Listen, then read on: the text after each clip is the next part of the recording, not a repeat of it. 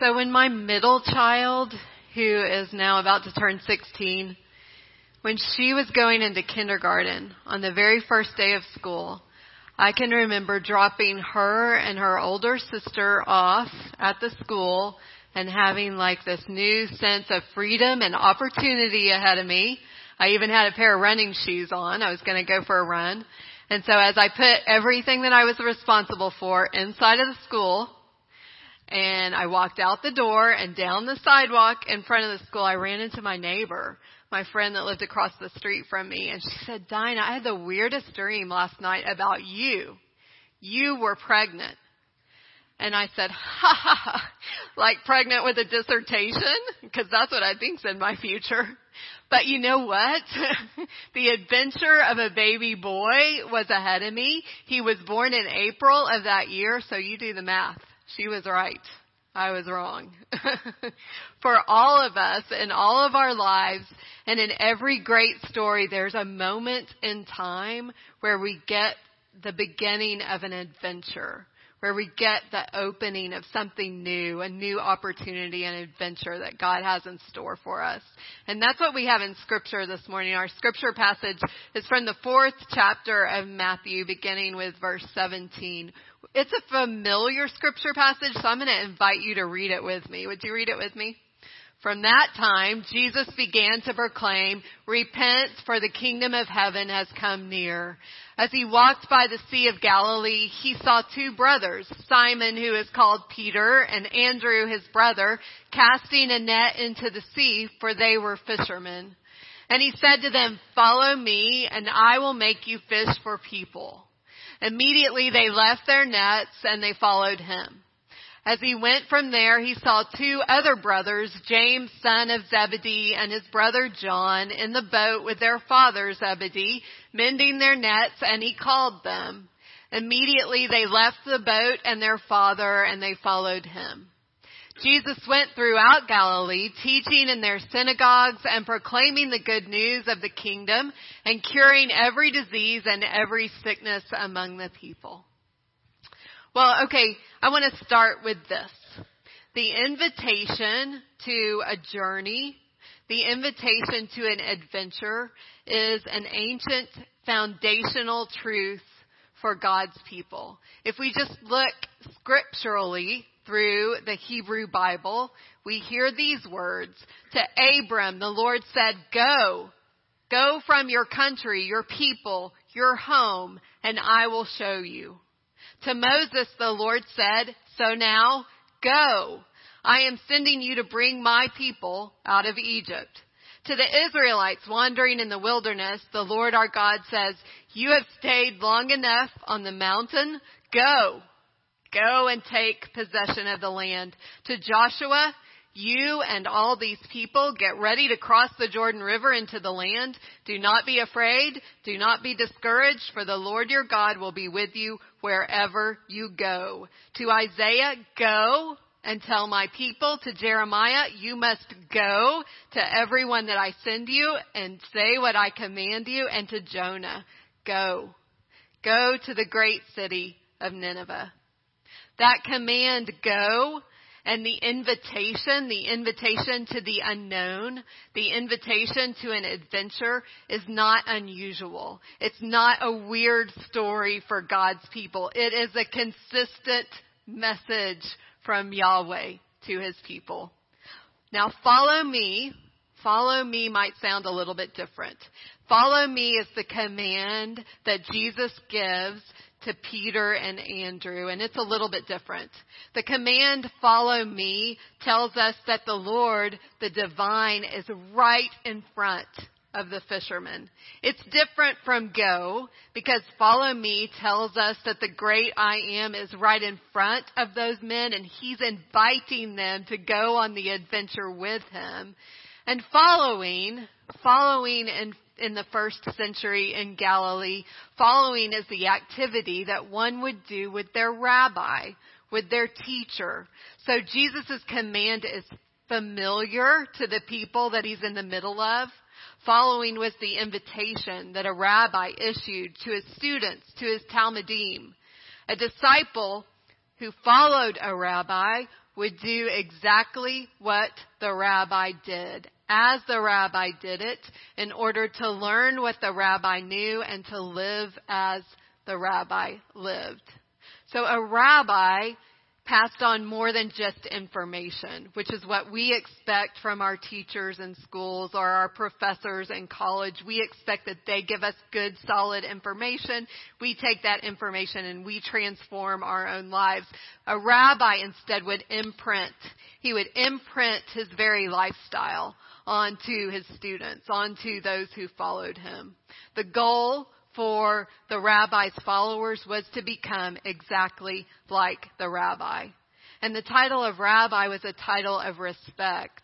If I were to call a person my rabbi, it means more than just calling them my teacher, although we probably should call our teachers our rabbis. They deserve more respect than they get, don't they? The title of rabbi implied, you are my master. You are my guide. And that's so true for our teachers as well. They are our guides. They lead us to what is good. Typically, a rabbi was sought out by applicants. So a rabbi didn't go out and recruit people to follow him. But at about age 15, when formal schooling ended, a boy in the Hebrew culture would go and seek out a rabbi to follow. If a boy wanted to study with a rabbi, he would ask, not can I study with you or can I learn from you, but he would ask, can I follow you? And Ray Vanderland says that it's likely that most of these students, most of these followers, these disciple applicants were turned away.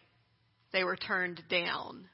A few were invited to follow a rabbi. And those chosen few, if they were invited by the rabbi, they were invited because they showed unusual giftedness.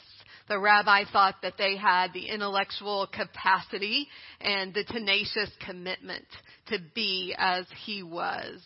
So young men didn't turn this opportunity down. It was a great opportunity. I kind of imagine it looking something like if my son Daniel, who is 9 years old, sent an email to a professional athlete like J.J. Watt or Tim Duncan, then that athlete appeared on my doorstep and rang my doorbell and said, Mrs. Shelly, I want you to know that your son is extremely gifted, and I would like for him to come and train with me every day.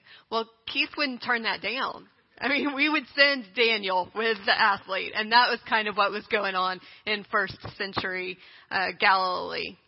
If one didn't qualify to follow a rabbi, then those boys probably took on their family business. They became apprentices, and most likely in a family business, something like fishing, which is what we have in chapter 4 of Matthew. Now, more than likely, there were not a lot of fishermen on the Sea of Galilee.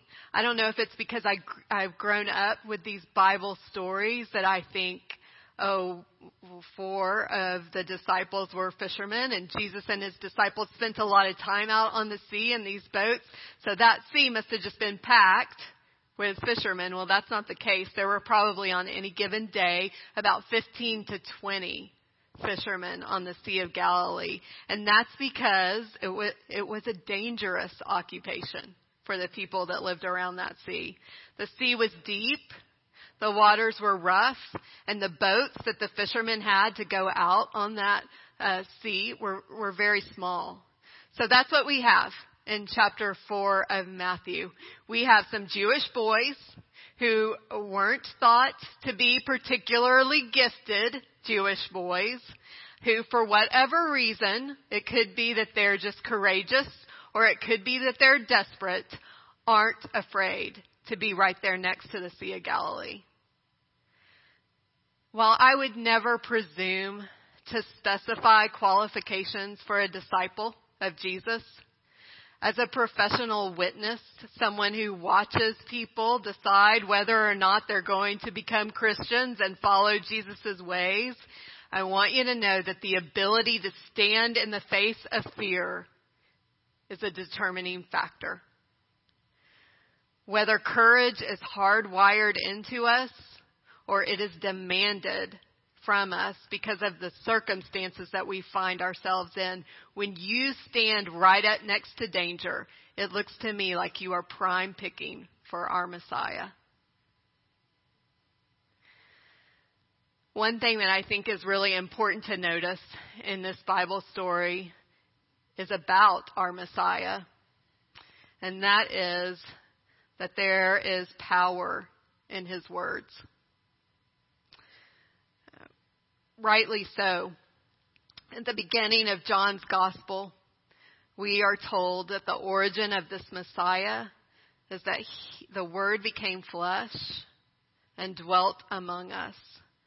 So it stands to reason that the very words that he would speak to his followers, to those that he taught, would be powerful. So when Jesus walks up next to Peter and Andrew and James and John, and he speaks these words, "Follow me," they don't ask, "Where?" I mean, what? That's a logical question. Where are you going? I think they rightly could have asked that question, but they don't ask it. They're not sitting around with nothing to do. They are at the Sea of Galilee. They are fishing. We get that they leave a place. They leave occupations. They leave families. I think many who knew their Hebrew Bible, when they heard this story that we hear in the 4th chapter of the Gospel of Matthew, would remember the story of Elisha that you can find in 1 Kings chapter 19. Elijah, who was the prophet with the direct line to God, is told by the Lord himself to go and anoint Elisha as his successor. And when he finds Elisha is plowing in the field. And his response to the great prophet is this. He says, "Let me kiss my father and my mother goodbye, and then I will come with you." And then Elisha returns to his home, and he settles things there. And then, after settling everything and saying goodbye to his family, he sets out to follow the prophet. So what's different in Matthew? What's different is Matthew is that there's no finishing their tasks. There's no settling things at home, and they're given no explanation for where they're going. It's just this command, "Follow me," and the promise, "And I will make you fish for people." You will be invited. You are invited to join in on bringing in the kingdom.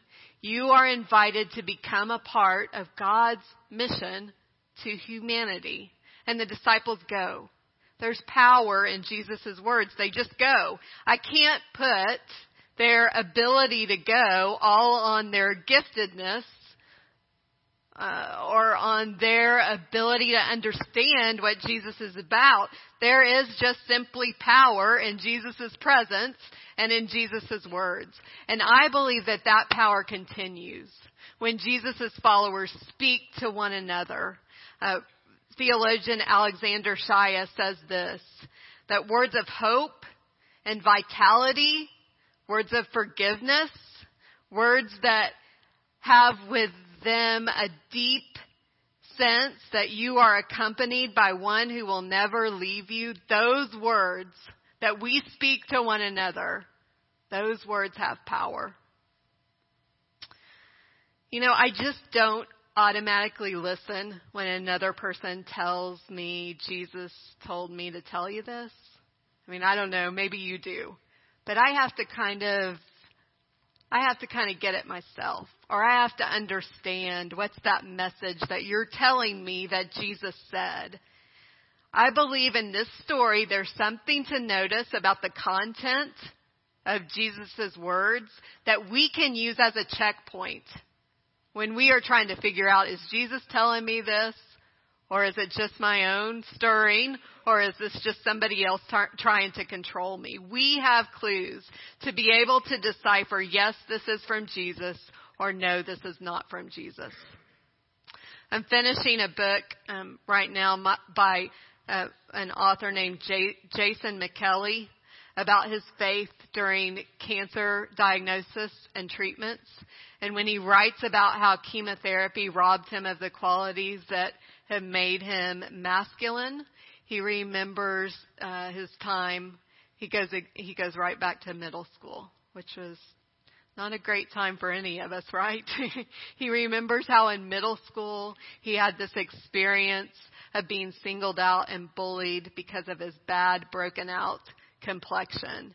And the sentence that I like in that chapter is this. He says, "The drugs healed me of my acne, but Jesus cured me of my self-disgust." Jesus has a way of curing shame. I think that that's very important to Jesus, that we shed our shame.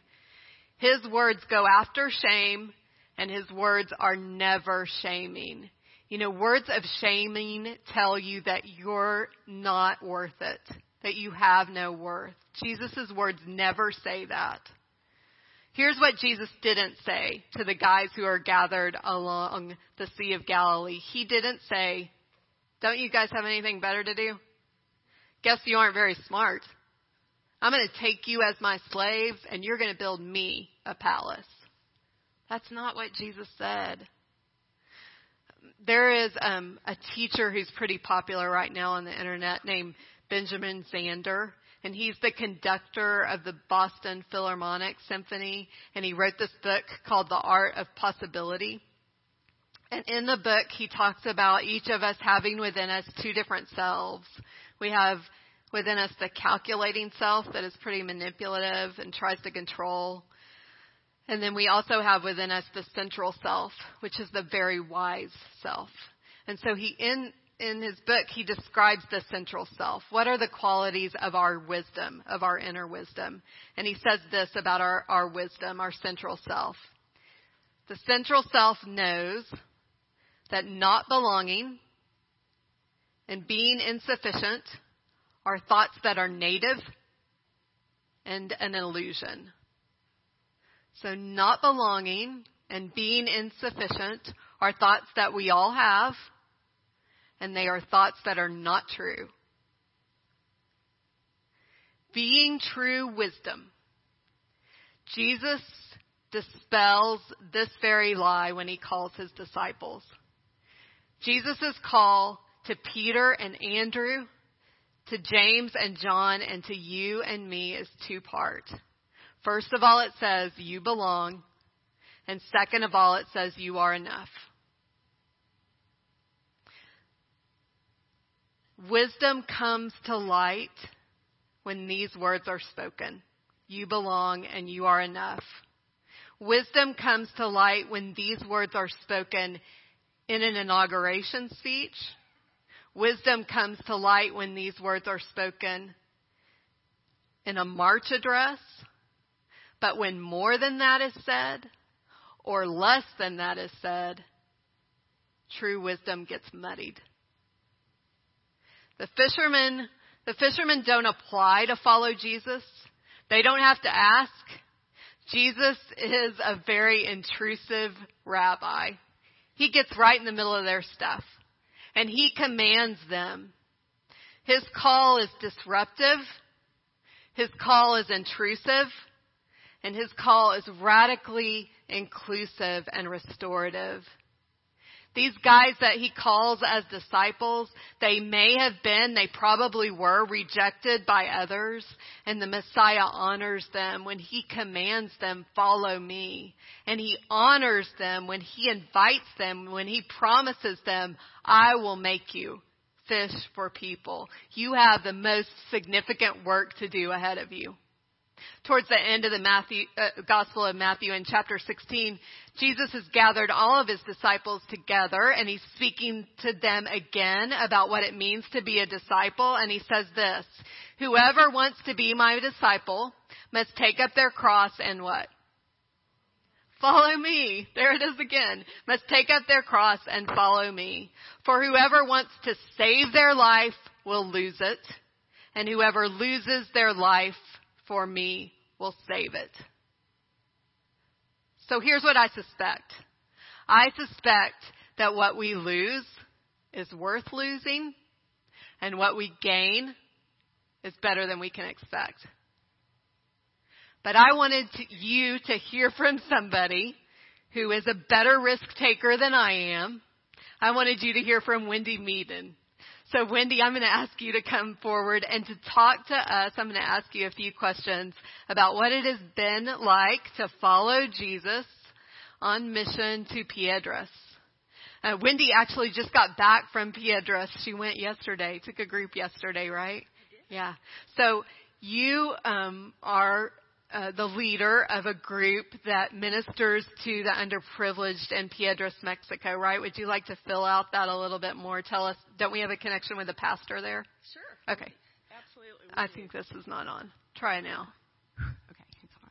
So for about 9 or 10 years now, this church has been amazing in that it is supporting a couple of orphanages, both with finances and in fellowship by sending missionaries like me, and many of you all here have been on a trip, and we go down to serve 2 orphanages and some churches. Some of them are in the Methodist system, and it's just been a real privilege to be part of that mission. I was invited by this church about 10 years ago to go on a trip, and I was instantly in love with the people. And I felt like God was calling me to be part of that ministry. So your call was an all-at-once kind of call. It wasn't a gradual call. It was an all-at-once. You knew that was your mission. You knew that was your adventure. I felt like Jesus was calling me to that ministry and that He had prepared me. And I realized it at that point when I went on the mission trip, that He had prepared me to be able to do that ministry. So what do you think you left behind, or what do you lose when you take on this mission, this ministry? I think that's one of the things. Sometimes people don't know what to do, or they feel like they're very busy. Yes, I have committed time to walk into this ministry, but it's been such a blessing. So time and some finances, yes, but the blessings that I've received and how I've grown as a result of it just are amazing compared to what I might have given up along the way. Excellent. Anything you want to tell us about yesterday? Yesterday was amazing. If you want to actually experience firsthand what it means to lay your life down for Christ, then come with us to Mexico. February 10th through 12th, we're going to be going down, visiting both orphanages, doing some work there. And Pastor Ricardo, for example, the last 10 years, he has been parent to some 250 or more kids that were taken out of the home for abuse and neglect. And we've seen kids come while we're there at the orphanage, and they're dirty and they're hungry. They're afraid, and Ricardo and his wife take them under their wings, and the other children there love on them, and instantaneously they're like family. So if you want to see what that looks like, someone totally giving their lives for these children, it's an amazing thing to behold. The other orphanage, Pastor Paulino and his wife Gilberta, they also were called to take care of 28 now severely handicapped children and adults in their home. And pretty much the authorities bring these residents to them. They've been abandoned by their families. Some of them are just found on the street. Some of them are brought to the home, and they promise Paulino, I'll come every Saturday and I'll bring something for my child to eat or to visit, and then they never come back. And so he, again, is another example of really our Lord telling these kids, you are worth it. Mm-hmm. You're an orphan, but you're not an orphan in my sight. Yeah. And it is, so if you would like to experience what that looks like, I guess it's taught me that Jesus can use whatever little gifts I might have, just like I know He can use whatever gifts He's given you all to serve Him. And we don't have to be perfect. One of my favorite scriptures is, Ephesians 2:10. We are His workmanship, and we're created anew through Jesus Christ to do the good things that He's prepared for us to do since long ago, meaning eternity. He had a purpose for each one of you all to do whatever He has for you to do. He's given me Mexico, and I've just been very thankful that this church has been so supportive by sending mission teams down and by supporting the orphans, because they have something to eat because of this church. They have clothes. They have a warm bed. And they're not abandoned. They're not abused anymore. They are loved, and they are living like children of the King. Mm-hmm. They are not living like orphans. They are so overjoyed, and we saw it yesterday. So often I think we forget, and we live like orphans. Mm-hmm. But we are children of the living God, and He can do anything through you guys. I never in a million years thought we would be doing, or I would be doing what I'm doing the last 10 years. And it's just been an incredible blessing. So I invite you all to join in the blessing and the adventure Very good. with us in February. Good. So I see it as my job as your tour guide to point out good rabbis to you. You can follow her. Would you stand and join me in praying for Wendy and her ministry? Gracious and loving God, I bless you and I thank you because you are a good provider. And more than anything that you give us, you provide a good adventure for us where we can learn more about you and more about one another. Lord, I ask your blessing upon Wendy, and I ask your blessing upon those pastors who live in Piedras. I ask that through them, you would bring love and restoration to those children who were designated by their first homes as orphans. Lord, I ask that through us, they would know that they are your beloved sons and daughters. It's in Christ's name we pray. Amen.